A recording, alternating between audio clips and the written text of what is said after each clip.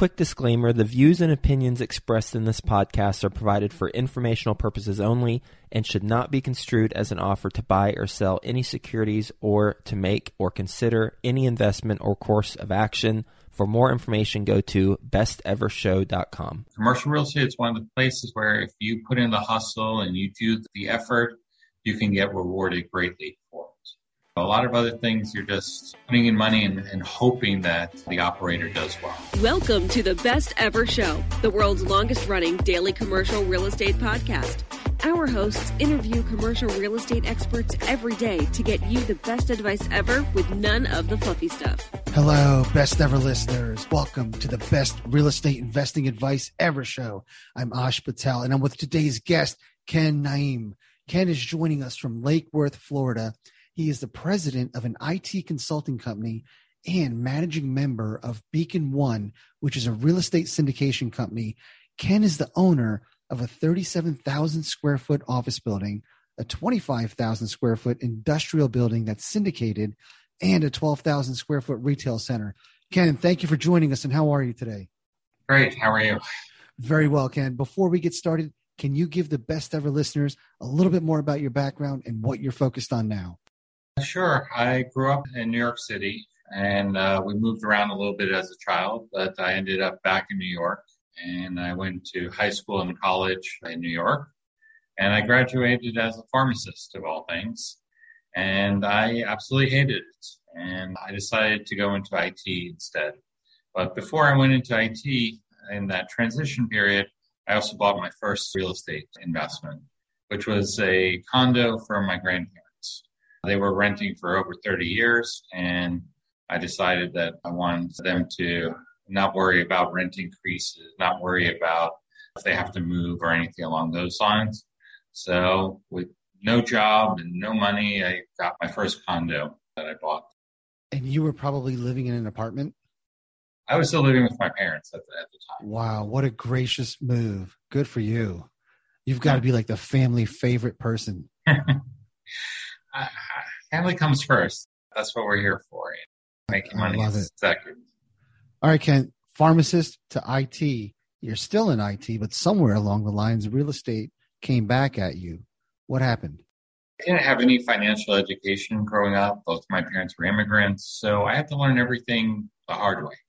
So I knew real estate was a good investment in the long term. I didn't realize that you can actually make really good money on it in the short term. So it was always the second choice for me. I looked into a bunch of other things first that I thought I could make money quickly. And they didn't turn out very well. We'll discuss some of that later, I'm sure.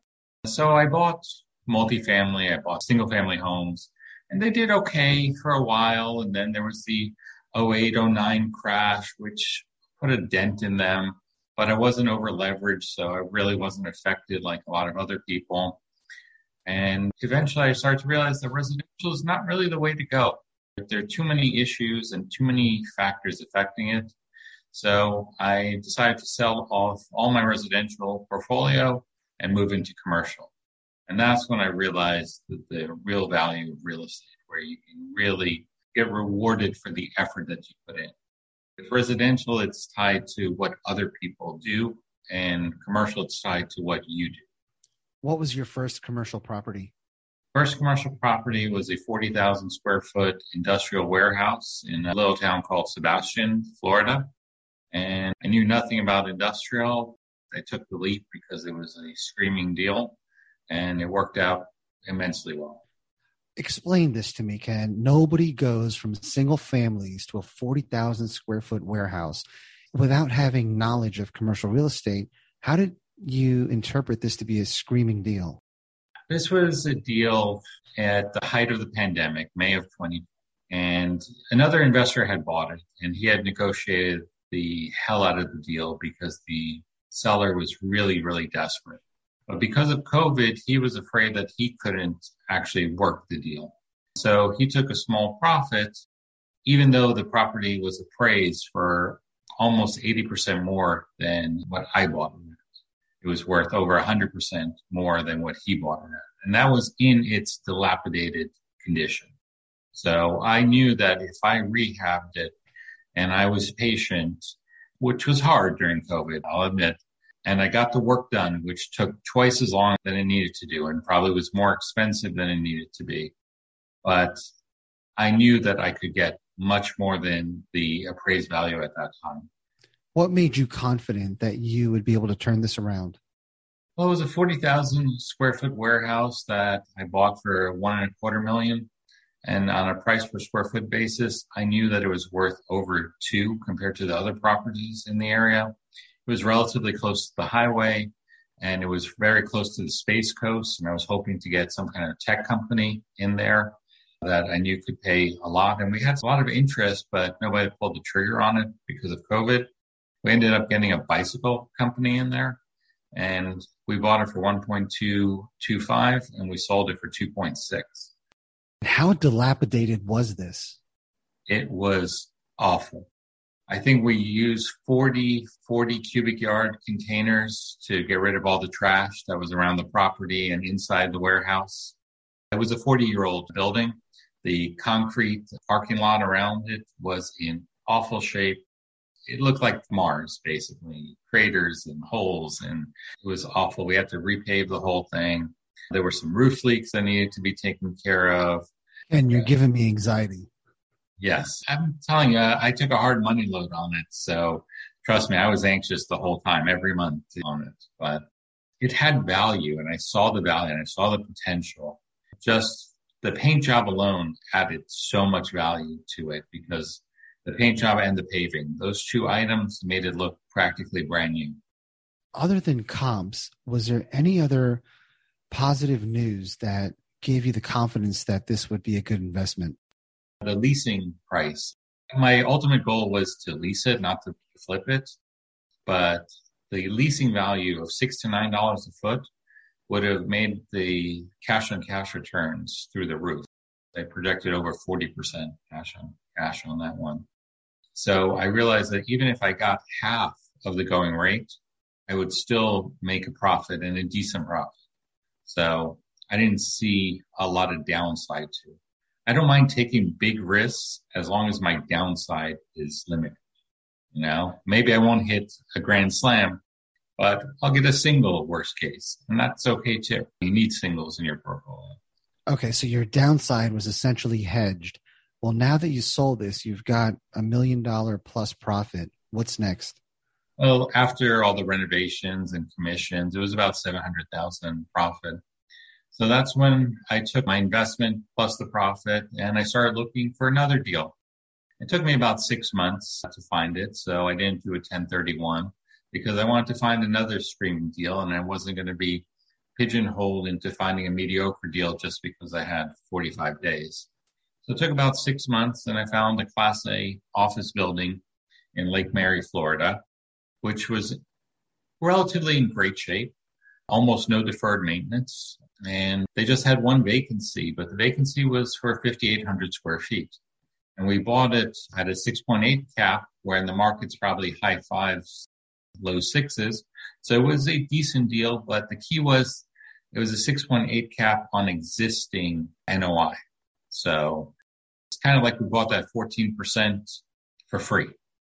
And once we rent that out for approximately $30 a foot, it's going to add another $180,000 to the NOI, which pretty much is going to double our investment. So even if it takes a year or 2 years to rent it out, it's still a good deal. But we're hoping to do it in 6 months or less. Ken, you're still working a full-time job, right? Yeah, pretty much.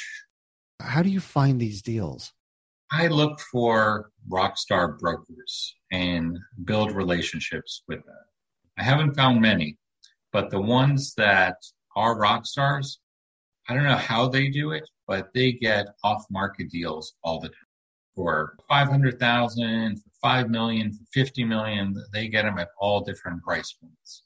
And these properties can be distressed in many different ways. And they usually have a lot of hair on them for whatever reason. But if you're willing to take on the problems and you're willing to deal with them, there's a lot of money to be made. Earlier, you mentioned you went through some try to get rich quick schemes. And we all do that when we're younger. That's why there's so many Robinhood accounts, so many Coinbase accounts. We want that easy money. What's an example of something you lost money on? I lost money on commodity trading, where supposedly you're hiring a professional to trade gold or soybeans or pork bellies or whatever the commodity is. And they have these supposed systems and everything. And even if their system, there's flaws in it and it just doesn't work. I've lost 70% of my investment in 3 months or less with some of these items. And I recommend that just don't invest in anything you don't understand. There is taking a leap where you'll figure stuff out along the way.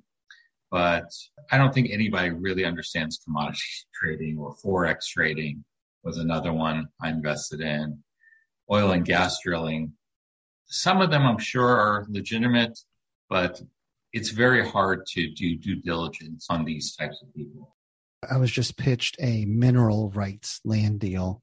They sent me a whole bunch of education material. I know nothing about that, and I don't want to sit there and read about it and learn about it. So yeah, stick to what you know. But speaking of which, you have industrial, office. You also have a 12,000 square foot retail center. That one's still in contract. Okay. So you're asset agnostic. Yeah, I'm looking for value that I can create. And I don't care in what form it comes. If the building is physically distressed, we'll go in and we'll rehab it and get value that way. If it's financially distressed, we'll go in, raise rents or lower expenses depending where the value is. The office building, we're upgrading fluorescent lights to LED lights. It's costing us $40,000 to do the project. It's going to save $20,000 a year. So that's a 50% return cash on cash. And even better, even at an 8 cap, saving $40,000 is about $250,000 in added value to the building. So I'll trade $40,000 for $250,000 all day long. Yeah, Ken, you're making some killer moves. Why do you still work a full-time job? Because I've been so focused on growing net worth that I haven't created passive income yet. So once I get to the point where I'm creating income and not focusing on net worth creation, then I'll leave the full-time job. All right, let's dive into that. And best ever listeners, fair disclosure, Ken and I are in the same commercial mastermind together, and he is a good friend of mine. But Ken, you mentioned passive income versus net worth. How do you differentiate the two? All the money that I've ever invested into anything, but particularly real estate, any profits that come out of it, I just use to grow the portfolio. So as far as I'm concerned, that's not even really my money. That's future me's money. So I kind of need income to have current me and my family live our lives. Let me play devil's advocate. So if you make $700,000 on one of these deals, why not consider that income for X number of years? Because or that why not take half of that and consider that income? Because I didn't feel comfortable enough that that would last forever. But once I sell this office building, the profits will be great enough that I can separate it into multiple buckets. I'll have one bucket that will be for value-add investing. I'll have one bucket for just pure income generation, and then I'll have enough that I'll just leave in cash that we can live off of for the next 5 years. Okay, and on that office building, Ken, 6.8 cap was your entry. Yes. What do you predict your exit will be? Depends how quickly I can get it leased. I've gotten informal offers currently at high 5s, low 6s. But if it takes too long and the market starts having more cap rate expansion, then we might be selling it at the high 6s, low 7s. How much NOI will you add on this property? 180,000, maybe more with the CAM charges. Okay, and what was the purchase price again? $7.5 million. Okay, did you raise capital for that deal? No, that was all me. And that's one of the reasons. It took the 2 investments I had and my savings and pretty much all the cash I had. I was looking for a $5 million deal when I found the 7.5, and I didn't think it was going to work, but somehow got it done. Well, listen, I bet a lot of people thought that industrial building wasn't going to work. Everybody thought it was. Okay. They thought I fell on my head. $180,000 divided by, let's say, a 7 cap, be conservative. What does that come out to? It should be over $2 million, $2.5 million. Okay, so you added over $2.5 million in what, a year and a half? It's going to be hopefully 9 months. Okay. That is a massive win. So one, I think you got to quit your job. Once this does, I will. I'm planning on it by the end of the year. We'll get back to the show, but first, some sponsors I'm confident you'll find value in learning more about. When it comes to scaling your real estate business, is lack of capital holding you back? Raising private capital on demand can be a major challenge, but you can get the knowledge and tools you need to succeed when you attend Dana Cornell's 4-week Raise Capital Masterclass Live. After starting out with no capital or relationships, Dana has raised over $1 billion twice in the past 20 years. And he has made it his mission to share the best of what he's learned with business owners and investors like you. You can learn more at danacornell.com/best ever. Dana's Raise Capital Masterclass Live allows you to immediately unlock and raise capital on demand, drastically increasing your business's growth. If you're ready to take your business to the next level, go to danacornell.com/best ever to enroll today. Are you a real estate investor looking to break into multifamily? Have you heard of MFIN Con happening in Charlotte, North Carolina, June 23rd through 25th? The Multifamily Investor Nation Convention is a place to learn from high-level apartment investing experts while networking with over 700 investors. If that's not enough for you, Shaquille O'Neal, Barbara Corcoran, Jocko Willink will be there as well. Be sure to secure your tickets at mfincon.com to find out more. VIP ticket holders can rub shoulders with these high-level speakers after their sessions. For details on sponsorship opportunities and tickets, visit mfincon.com. Use the promo code BESTEVER and get $200 off your tickets. That's mfincon.com. Promo code BESTEVER. You seem to be onto something with finding these undervalued commercial properties. Why not take on investor capital? I'm starting to do that. I did my first syndication this year. And in the beginning, I'm an introvert by nature, and doing all the capital raising wasn't something I was really looking forward to. But once I started talking to people and they find out how passionate I am about real estate, it kind of comes naturally. So I was scared of it, I guess, or I don't know, scared or apprehensive about it. But it turns out that it's not that bad. And there's a lot of capital out there, and people are always looking for great deals. So it's definitely a path that I'm pursuing now.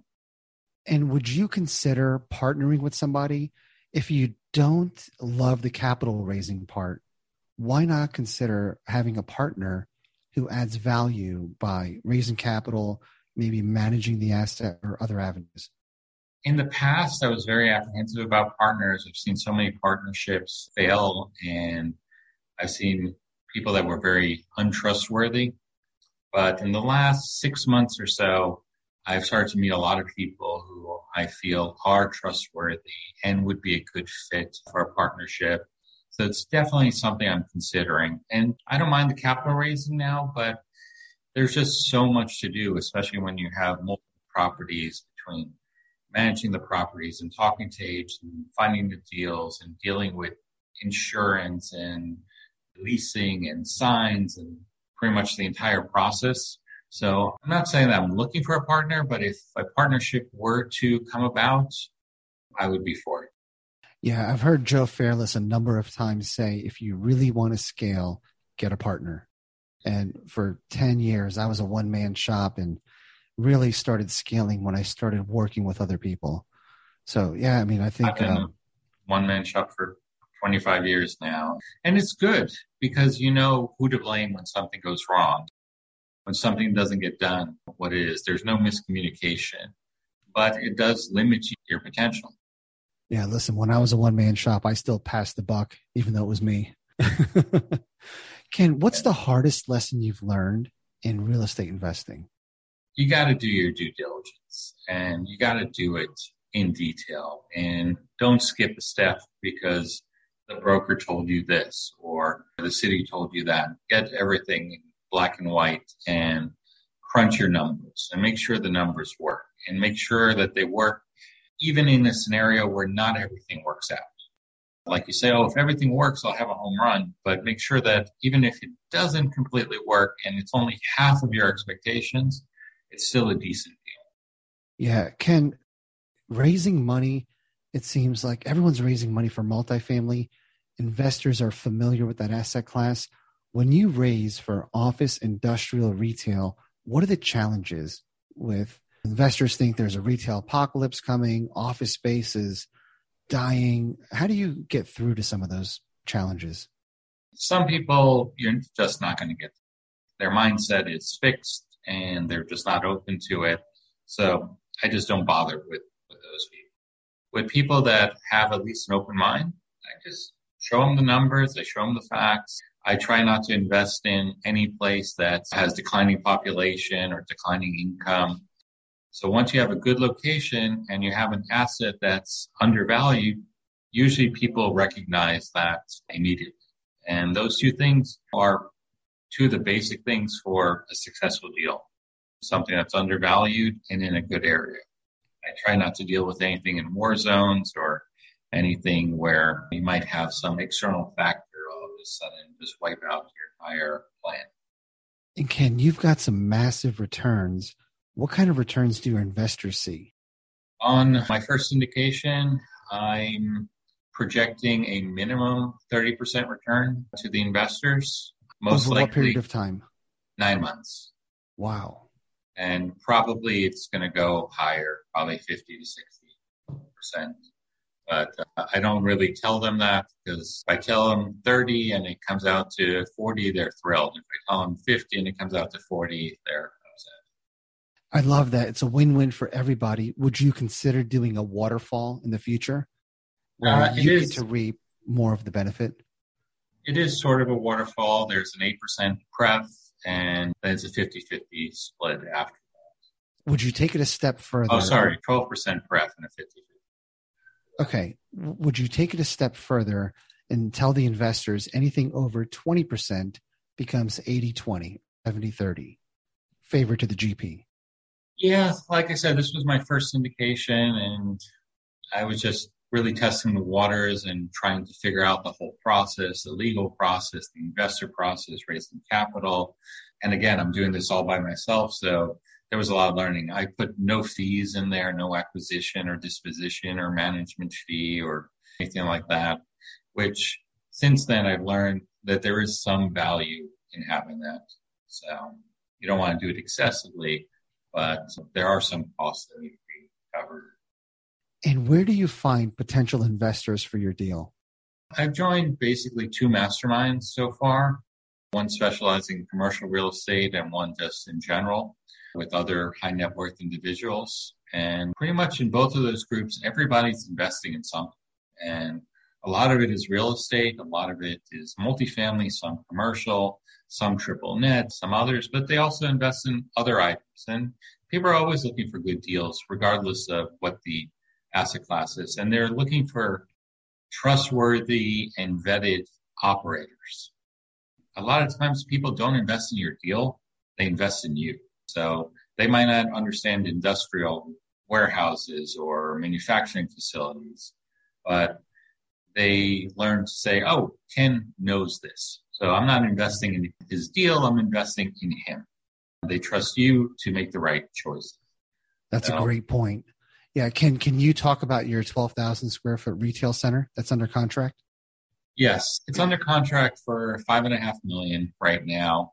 It's in an A-plus location down here in Florida, about half an hour from my house, so it's really close by. One of the tenants went through bankruptcy about 9 years ago, and they renegotiated their lease at the time to only be like $12, $13 a square foot. I'm actually waiting on the lease right now. They're having trouble finding it. but the market rents over there are closer to $33 a square foot. And the average time on market is less than 30 days to rent it out. So either we get them to come up to market when their lease renews in 18 months. Hopefully we'll negotiate that during due diligence. But as a worst case scenario, even if it does go vacant in 18 months, 6 months before I will start advertising it heavily and get it up to market. How many tenants are in this strip? 6 tenants in the strip. And we have other good tenants there too. We have dental offices and a brand name massage parlor and a couple other brand name tenants. There's one tobacco shop. That's the only mom and pop tenant in there. None of the other ones are credit tenants, but the big one is credit.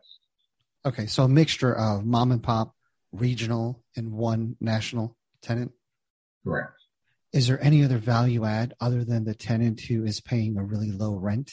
There's one other tenant that doesn't have a lease that has wanted a lease, and we just have to sign the lease. And maybe we're able to raise the rents a little bit. And that's a mom and pop operator? Yes, that is a mom and pop. They're all triple net leases, even the mom and pop. So the expense side is almost zero. Can you explain that to the best ever listeners? You're buying a strip center with 6 tenants and it's all triple net leases. What does that mean? So a triple net lease is where the owner passes on the expense of maintaining the property onto the tenants. So they're responsible for paying the property taxes, insurance, maintenance, and depending on how the leases are written, it specifies exactly what they're responsible for and what the owner is. But in a true triple net lease, the tenants are responsible for everything. So everything from the roof maintenance to HVAC repairs or replacement to structure, insurance, taxes, electric, water, everything. Property taxes, usually the owner will pay it in this multi-tenant scenario. So let's say it's $50,000 and you have 5 tenants and they're all the same size.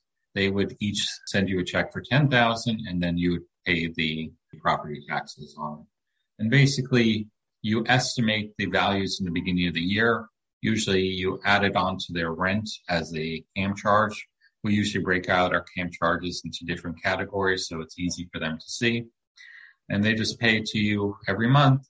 And at the end of the year, you figure out what your actuals were versus the estimate and you reconcile it. So if they've underpaid, you send them a bill for the difference. If you've overpaid, you give them a credit towards their next month's payment. And then you do a new estimate the next year. What about the big ticket items like commercial HVAC units or the roof? How does that get handled?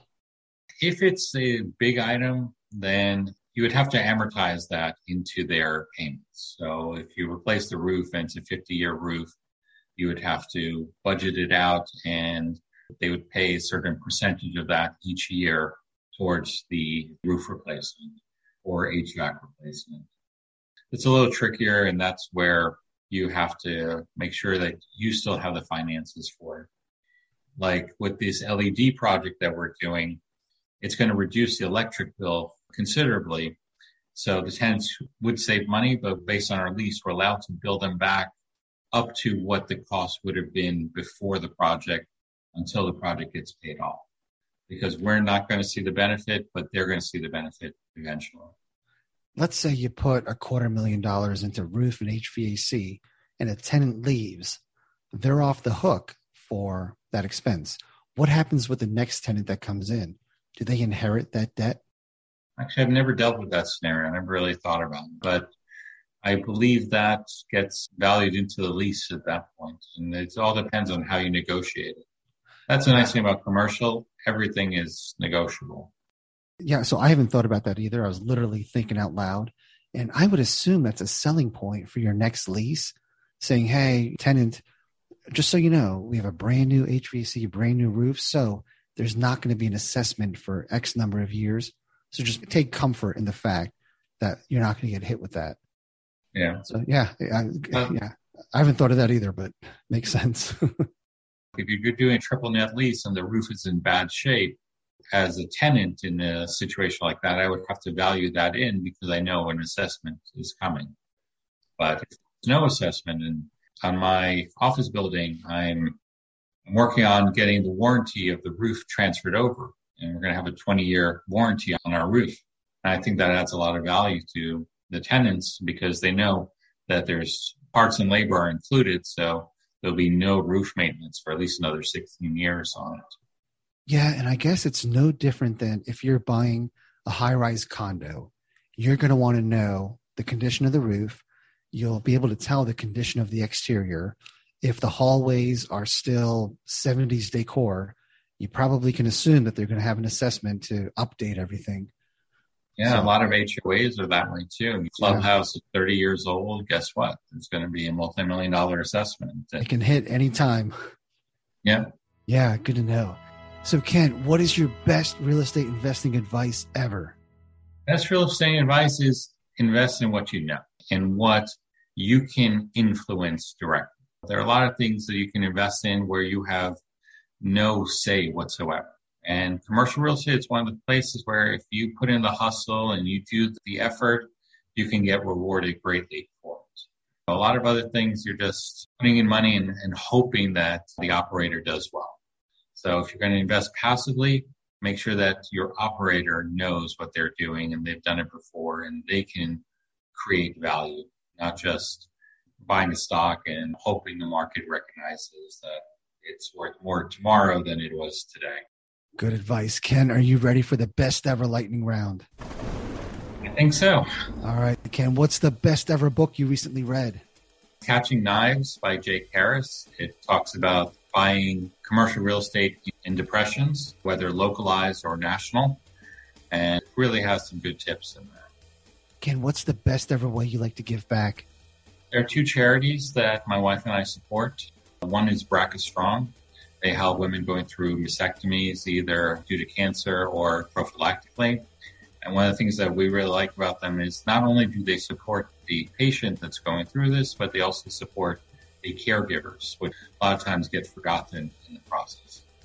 And the second one is a charity that supports donkeys and horses that were abused, and they take them in and get them adopted to vetted homeowners. And then these animals get used for therapy, called the Serenity Saviors Equine Reserve and Therapy Center. And they're really good people. We've met them personally, and they're just wonderful. Awesome. And Ken, how can the best ever listeners reach out to you? Just email me at ken@beaconoffices.com. It's the company I use for the office building. And just feel free to reach out. I'm happy to answer questions. And that was Beacon with a B, beaconoffices.com. BACON offices, plural.com. Awesome. Ken, thank you for your time today, sharing your My journey pleasure. from becoming a pharmacist, pivoting to going to IT. You bought your first piece of real estate for your grandparents, an amazing move. You've been in real estate for a number of years. You're making some incredible moves, home run numbers, taking on investors. Can't wait to see what's next for you, Ken. Thank you again. Thank you. My pleasure. Best ever listeners, thank you for joining us. If you enjoyed this episode, please leave us a 5-star review, share the podcast with someone you think can benefit from it. Also, follow, subscribe, and have a best ever day.